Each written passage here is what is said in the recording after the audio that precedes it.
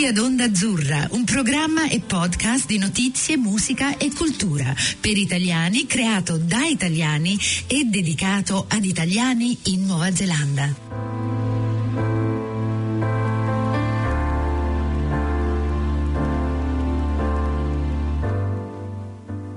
Benvenuti ad Ondazzurra, la voce degli italiani in Nuova Zelanda. Oggi vi presentiamo un altro episodio della serie tematica Finalmente letteratura, conversazioni letterarie tra Bruno Ferraro e Matteo Telara. Ma prima di cominciare vi ricordiamo che questo episodio è realizzato col supporto dell'Ambasciata d'Italia a Wellington, del Ministry of Ethnic Communities, che promuove il valore della diversità in Aotearoa, e di Casa Massima, prodotti eccellenti della cucina artigianale italiana. Allora, eccoci di nuovo qui con Bruno. Grazie ancora per averci a casa tua, Bruno, con dell'ottimo caffè e dei biscottini fatti in casa. Settimane fa eravamo a parlare di Calvino e non siamo riusciti a finire il ragionamento che stavamo cercando di portare a una degna conclusione. Volevamo riprendere Calvino anche oggi un attimino. Eravamo rimasti al Calvino dell'arte combinatoria, della letteratura come arte combinatoria, il suo rapporto con la Francia e Parigi e le sue opere legate a questo, le città invisibili. Ecco, direi di i tarocchi, ricominciare da qui. Siamo qui persi in questo labirinto di tarocchi, di possibilità, di diverse maniere di dire una storia, di comprendere il mondo. Tu sei il mio Cicerone in questo caso, il mio Virgilio, mi devi portare fuori da questo labirinto entro la fine di questa conversazione, se possibile. Con gran piacere, Durante. E quindi finora abbiamo parlato dei libri di Calvino, però Calvino ha anche scritto molti saggi, no? Saggi teorici anche. Lui ha sempre affermato che non si dovrebbero leggere i suoi libri alla luce dei saggi teorici, ma gli scrittori, sai, qualche volta sono fingitori. Io invece preferirei tornare, a me piace spulciare in queste cose, tornare agli scritti di Calvino teorici. Tra questi ce n'è uno molto famoso, è una conferenza che è tenuta a Torino, Milano, Genova, Roma, Bari e nel 67, con il titolo molto provocatorio Appunti sulla narrativa come processo combinatorio. Poi pubblicato con un titolo altrettanto provocatorio, specialmente per i nostri tempi, Cibernetica e fantasmi. Chi sono questi fantasmi? Cosa ci fa la cibernetica in Calvino? Calvino era molto interessato al computer ai suoi tempi. Nel 65 penso che sia uscito il primo personal computer in Italia, fatto inItalia. Olivetta, Ivrea, infatti, sì. Ecco, ma Calvino spaziava con la sua mente. Tu lo sai che lui lavorava contemporaneamente su 3 tavoli, su 3 temi differenti. Una cosa tremenda, proprio come uno di questi grandi giocatori di scacchi, gran maestri, e così via. Comunque, in questa conferenza, tenutasi, come dicevo, in varie città, lui parla non solamente del processo combinatorio, ma del rapporto tra il processo combinatorio, letteratura e vita. Perché noi, oggi penso avremo tempo, spero, perché mi farebbe molto piacere parlare dei nostri antenati. Lui era molto conscio di quello che la letteratura svolge come strumento di indagine, di conoscenza e di impegno, anche una parola molto molto forte che si usava dopo la guerra, ma anche usata da Calvino in vari momenti.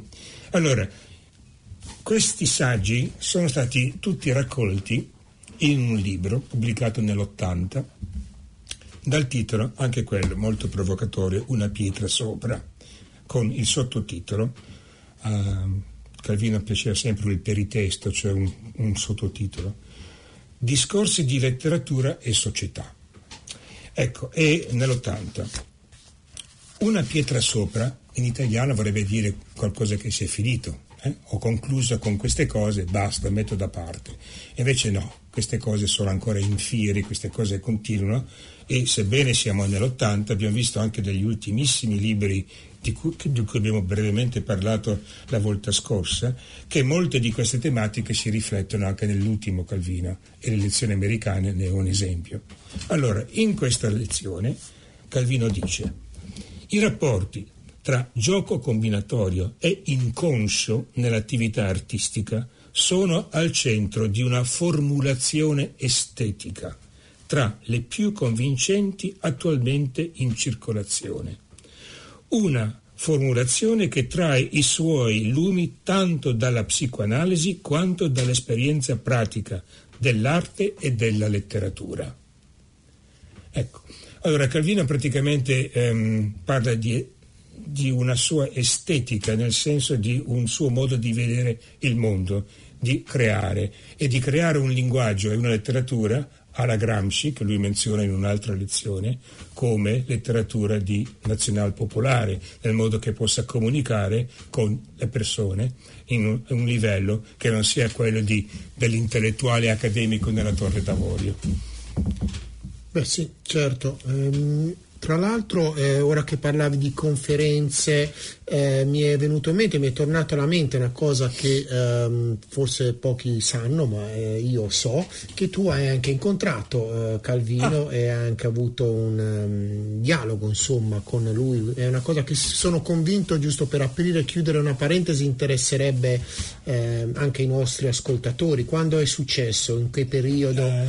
Nel gennaio dell'82, me lo ricordo perfettamente perché ero ad Urbino e mi fa piacere che fosse ad Urbino dove incontrare Calvino, perché ho studiato a Urbino. Abbiamo parlato di Umberto Eco che dava lezioni a Urbino. Calvino ha incontrato Paolo Fabbri a Urbino che gli ha suggerito appunto i tarocchi, ed era una lezione che Calvino diede a un gruppo di persone, tra cui c'ero anch'io. Mi ero premunito di una copia dei Sonate d'inverno Nunciatore, che era uscito nel 79, quindi era facilmente reperibile nelle librerie. Mi ero avvicinato e le avevo chiesto se poteva avere un suo autografo. Come vedi dalla foto anche, una mia collega ha preso la foto mentre Calvino mi faceva la sua firma. Dopo però ho avuto ancora la possibilità di parlargli. Naturalmente un personaggio come Calvino, quando si muove con uno scodazzo di gente, certo, che non finisce più, ma forse non so, mi aveva preso in simpatia perché ero così imbarazzato e gli ho fatto una domanda, nel senso che io a quell'epoca insegnavo in Australia, vivevo in Australia, e gli avevo detto: ma professore? Dice: no, non sono professore. Dico: allora comunque, dico, lei ha parlato tanto di viaggi nei suoi libri e così via, però l'Australia non le è mai interessato per l'Australia. E dice: sì, però guardi che l'Australia ce l'avevo in mente in tanti miei racconti. Questo mi ha stupito perché io non ricordavo nessun racconto dove l'Australia fosse stata menzionata. E allora sono rimasto un po' imbarazzato, non ho detto niente, l'ho ringraziato, dico: andrò a spulciare i suoi libri di nuovo, che mi fa tanto piacere rileggerli, naturalmente. E così facendo, e questo forse ci aiuta a riportarci a quello che vorremmo fare oggi, cioè parlare anche dei nostri antenati, ritrovo proprio nel Barone Rampante, verso la fine del Barone Rampante, uno dei protagonisti, il dottor Treloni, che una volta finito il libro, una volta che il nostro caro barone muore sugli alberi dopo che ci ha vissuto per 33 anni all'età di 65 anni, si commiata scusa, ho detto Barone Rampante, sì, no, Visconte dimezzato, si commiata da tutti quanti, prendendo la nave, il vascello del capitano Cook, dicendo: oh Australia, ecco il capitano Cook che arriverà anche in Australia.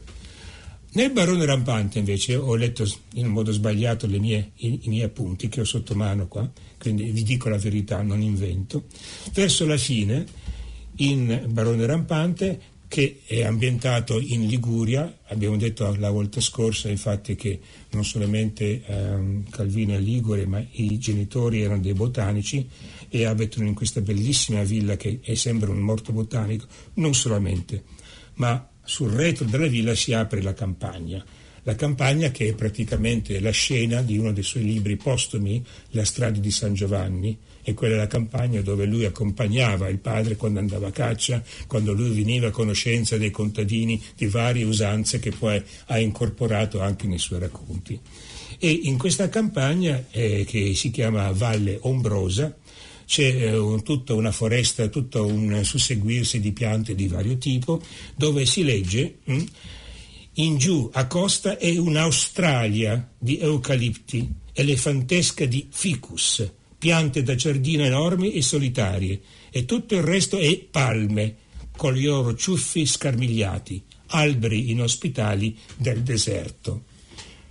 Ecco, Sanremo sulla costa veramente riflette questa descrizione di Calvino, perché è una costa molto mite, un clima molto mite, dove c'è una vegetazione lussureggiante e naturalmente dove Calvino ha notato queste piante, ha imparato dai genitori a riconoscere queste piante, ha imparato anche la metodologia dei genitori a classificare le cose, perché Calvino scriveva sempre classifiche, sempre categorie, sempre elenchi molto molto precisi. Sì, ha anche una visione, se vogliamo, scientifica della conoscenza della realtà attraverso la letteratura. Infatti è sempre stato anche attratto dalla scienza, quindi la sua anche una scrittura cristallina. Mi fa piacere che il tuo incontro con Calvino ci abbia dato la possibilità di passare ai nostri antenati. Insomma, stiamo andando indietro nel tempo.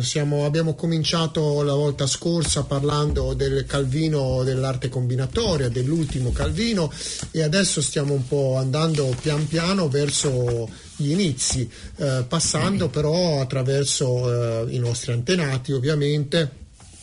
Il barone il Visconte dimezzato 1952, il barone rampante del 57, il cavaliere inesistente, e tutti i libri che poi sarà Calvino stesso a voler raggruppare insieme e che vengono considerati un po' il periodo prima dell'arte combinatoria, un periodo un pochettino in cui Calvino lavora molto sulla fantasia pura e semplice, l'immaginazione senza confini e senza limiti. Vuoi parlarci un po' anche di queste Sì, questo opere? mi farebbe molto piacere. Incominciando dal Visconte dimezzato, già il titolo ci dice cosa vuol dire un Visconte dimezzato. Sicuramente uno dei titoli più belli che abbia mai sentito, tanto per cominciare. Assolutamente. Poi anche la storia, ricordo come da bambino, da ragazzino, che poi questo errore di considerare Calvino uno scrittore solo per bambini, in realtà era uno scrittore, i suoi libri hanno vari livelli di lettura ovviamente, ma l'idea di un visconte un visconte ti porta in un aristocratico, un tempo che non esiste, poi dimezzato, ancora più. E poi la storia è ambientata nel 600-700 durante una guerra contro i turchi, quindi ci sono anche delle impossibilità storiche, diciamo così. In questo Visconte però ci pensava Calvino, dice: ma come lo presento dimezzato? Dimezzato perché? Una sciabolata? No, molto meglio, un colpo di cannone. E quindi abbiamo un visconte di Terralba, che sarebbe una cittadina quindi ligure nella storia di questo libro, che è andato alle crociate a combattere contro i turchi. Una palla di cannone lo spezza in due. Torna, una parte è buona e una parte è cattiva. E la storia si ambienta appunto sulla dicotomia tra il bene e il male, con una serie di personaggi attorno a lui che fanno da contorno, ma che anche aiutano Calvino a dare un po' di diciamo così, di peso alla sua etica, al suo formalismo, ecco. Visconte dimezzato, barone rampante e cavaliere inesistente. Quando sono usciti questi libri stupirono un pochettino tutti, perché insomma improvvisamente Calvino, che veniva dal neorealismo con cui concluderemo la nostra conversazione, si mette a raccontare queste storie un po', come dire, campate un po' in aria. Ecco, cosa vuole dirci Calvino? Calvino stesso ce lo dice. Infatti nel 1960 lui raggruppa questi 3 libri che, come tu giustamente hai detto, erano stati stampati, erano usciti, pubblicati negli anni 50, e dà il titolo a questa trilogia di I nostri antenati, e ci spiega perché. Vorrei leggere appunto da questa nota che alla fine dell'edizione Einaudi di quegli anni lì. Raccolgo in questo volume 3 storie che ho scritto nel decennio 50-60 e che hanno in comune il fatto di essere inverosimili e di svolgersi in epoche lontane e in paesi immaginari. Non per niente avevo incominciato con delle storie di partigiani, quindi torneremo al neorealismo appunto. Venivano bene perché erano storie avventurose, tutte in movimento, tutte spari, un po' crudeli, un po' spaccone come quello spirito dei tempi, e con la suspense che nella narrativa è come il sale. Anche un breve romanzo avevo scritto nel 1946, quindi una data da ricordare, Il sentiero dei nidi di ragno, in cui ci davo dentro a tutto spiano con la brutalità neorealista, un termine che dovremmo spiegare dopo per chi non è alla pari con queste parole, con questi termini. E invece i critici cominciarono a dire che ero favoloso, tra virgolette. Io stavo al gioco, capivo benissimo che il pregio è d'essere favolosi quando si parla di proletariato e di fattacci di cronaca, mentre a esserlo parlando di castelli e di cigni non c'è nessuna bravura. Quindi l'idea della favola o del favoloso è una cosa di cui lui era molto conscio, e la trilogia fiabesca, se possiamo chiamarla così, di Calvino rappresenta nel suo itinerario di poetica e come scrittore lo sforzo di sfuggire, secondo me, alle accuse di disimpegno. La parola impegno era stata usata per tutti quegli scrittori, ce n'è stata una marea dopo la guerra, alcuni molto bravi, altri forse molto molto meno, che pensavano così di immortalare quelle gesta eroiche dei partigiani e quelle vittorie, giustamente contro i fascisti e le forze del male. Però Calvino è molto conscio del fatto che lo accusavano di disimpegno, di evasione addirittura, per tentare un genere narrativo, lui dice, che tenga conto in quanto allegoria, quindi dobbiamo leggere anche qui, il lettore dovrà assumersi la responsabilità di vedere dentro qualcosa che gli piace, che può rapportarsi in modo dialettico alla sua realtà, quindi tesi, antitesi, sintesi e così via. Ecco, è di memoria illuministica. Ora, il illuminismo è forse il secolo par excellence che piace al nostro caro Calvino, perché è un secolo preciso, ateistico, razionale. Certo. E infatti anche Voltaire viene menzionato nel Barone Rampante quando chiede: ma chi è quel singe dans les arbres, quella scimmia negli alberi e così via. E poi c'è anche Bonaparte, quindi c'è tutto un modo di scrivere che ci fa capire a quel mondo lì. Ecco, infatti. Quindi Calvino è molto conscio che questo non sia un disimpegno, un'evasione, ma al contrario il contesto fantastico in cui si svolgono queste tre storie, secondo lui, nasconde delle verità, ecco, valide anche per noi uomini di oggi, quindi i nostri antenati. Questi sono dei nostri predecessori, diciamo così. E ti leggo alcune caratteristiche che forse potremmo noi o potranno i lettori riscontrare. Quindi questo è il valore universale dell'amicizia, molto importante per Calvino, il sentimento, l'emarginazione, l'alienazione. Ricordiamoci che Calvino fino al 1957 faceva parte del Partito Comunista Italiano, sì.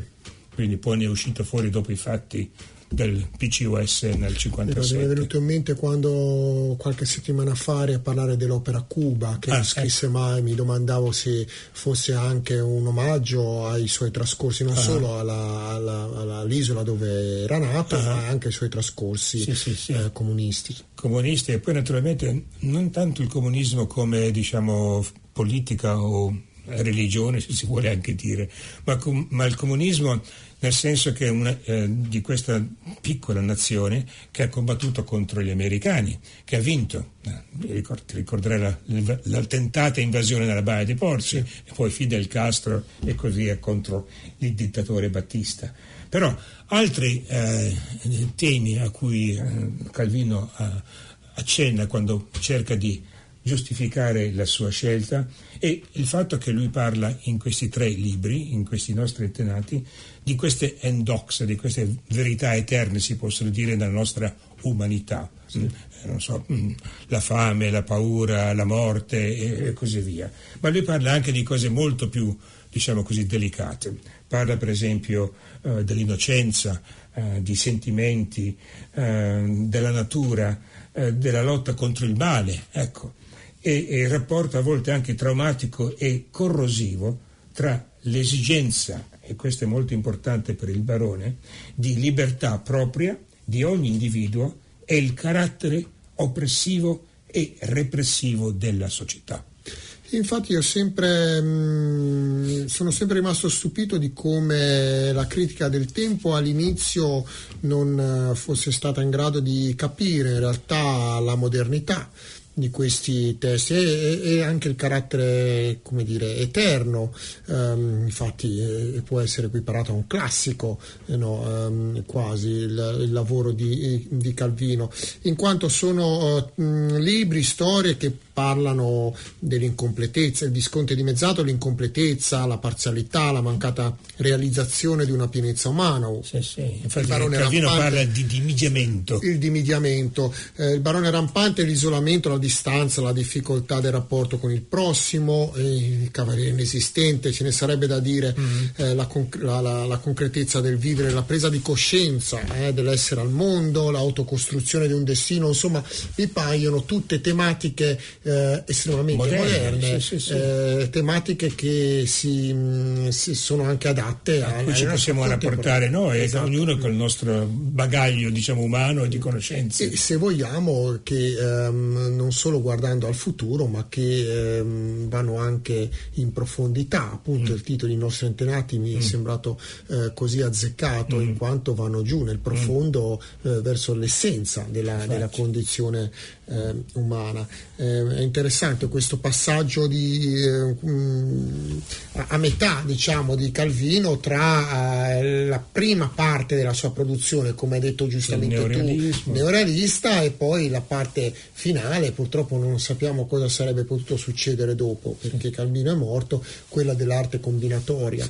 Ecco, il Calvino invece del neorealismo, che è un Calvino che non molti conoscono, ma che so che tu conosci molto bene, di cui hai anche molto da dire, e vorrei forse dedicare gli ultimi minuti di questa cosa al Calvino neorealista, insomma al Calvino degli inizi, che mi pare lui abbia un pochettino a un certo punto messo a margini, ma che però invece è sempre importante. Riaffiora. Infatti volevo menzionare a questo proposito un altro suo saggio molto importante, dal titolo Tre correnti del romanzo italiano d'oggi, ed è una conferenza del 59 alla Columbia University of New York, in cui lui dice: da quando sto visitando gli Stati Uniti, e abbiamo visto l'altra volta dal suo diario americano e anche dalle lettere che scriveva a Giulio Einaudi, che ha visitato gli States varie volte e ne ha scritto delle cose veramente molto approfondite,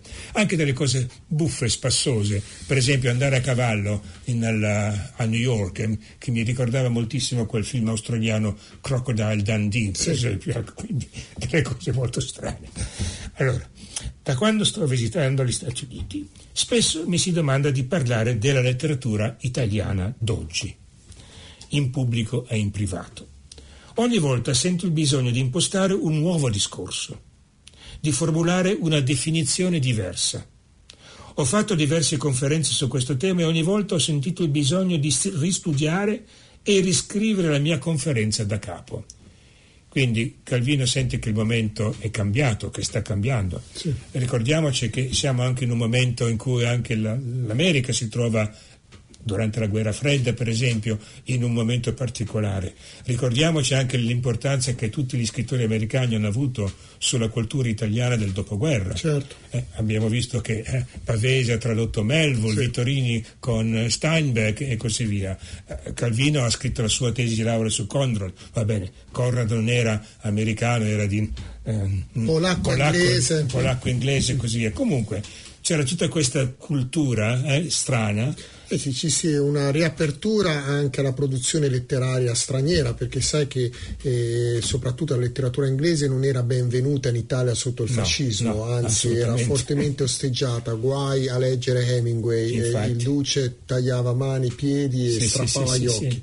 E quindi immagino che negli anni della libertà, dopo la fine della guerra, sia stata una grande riscoperta degli autori d'oltremanica e d'oltreoceano. Ecco, continuando con quelle appunti che lui prendeva prima di fare queste lezioni, parlando forse tra sé e sé, ha scritto: quando la letteratura italiana voleva essere letteratura dell'ineffabile, 25 o 20 anni fa, quindi siamo qua nel 59, un'etichetta di scuola ce l'aveva, ermetismo. Quando una quindicina d'anni fa voleva essere letteratura del mondo istintivo ed elementare, un'etichetta di scuola ce l'aveva, il neorealismo. Ecco, e con il neorealismo si può dire che Calvino si congeda specialmente con il Sentiero dei nidi di ragno, in cui di nuovo questo elemento fiabesco già appare, perché il racconto viene fatto non da un eroe, da un partigiano che combatte, che vince e così via, ma da un bambino. Sì, infatti sono anche gli anni, anche quelli successivi, di riscoperta della produzione fiabesca italiano, e infatti mi è sempre piaciuto, ed è un libro che penso che tutti i ragazzini amano, il Sentiero dei nidi di ragno. Il fatto che il racconto sia fatto da un bambino, come dici bene tu, porta subito in un elemento fiabesco che però è nella realtà. La realtà è quella della guerra, la realtà è quella della guerra partigiana, della morte e della fine della guerra. Certo, possiamo già trovare in questo Calvino questi elementi del fantastico che poi torneranno nei nostri. Abbiamo anche visto in Marco Valdo, naturalmente. Abbiamo Marco Valdo, le cosmicomiche. Riusciamo anche un pochettino a mettere tutto insieme queste cose, oppure no? Marco Valdo ancora una volta è l'uomo moderno, che è l'uomo contemporaneo, ancora una volta. Contemporaneo che vive in una città, dopo tutto. Sì. Secondo me la più bella storia di Marco Valdo è quella al supermercato. Sì, certo, amiamo tutti. Tra l'altro Bruno qua ha una bellissima edizione in Audi con delle illustrazioni di Sergio Tofano, molto belle. E tra l'altro spesso quando vado al supermercato, soprattutto durante le festività, quando c'è una sorta di frenesia del consumismo, tutti al supermercato a riempire i carrelli, mi viene sempre in mente la storia di Marco Valdo corre fuori dal supermercato sulle impalcature con tutti i carrelli pieni di e poi la tecnologia al sopravvento, naturalmente, perché invece di portarsi a casa la roba, una grandissima gru con la benna gli succhia tutti i suoi prodotti che aveva scelto nel carrello. Purtroppo siamo arrivati ancora una volta in un attimo, Bruno. Quando sono con te il tempo sempre è bello questo, alla fine della nostra chiacchierata. Non so di cosa parleremo la prossima volta. Per adesso salutiamo Calvino, non so se vuoi salutarlo con una chiusa particolare, oppure mettiamo non tanto così. In particolare, ma forse solamente un elemento che non tutti forse conoscono. Calvino, oltre a scrivere dei libri, anche faceva la sua autocritica, e specialmente nel Barone Rampante lui ha fatto pubblicare un'edizione del Barone Rampante in Garzanti del 65, quindi qualche anno dopo che è uscito il libro di Barone Rampante, in cui lui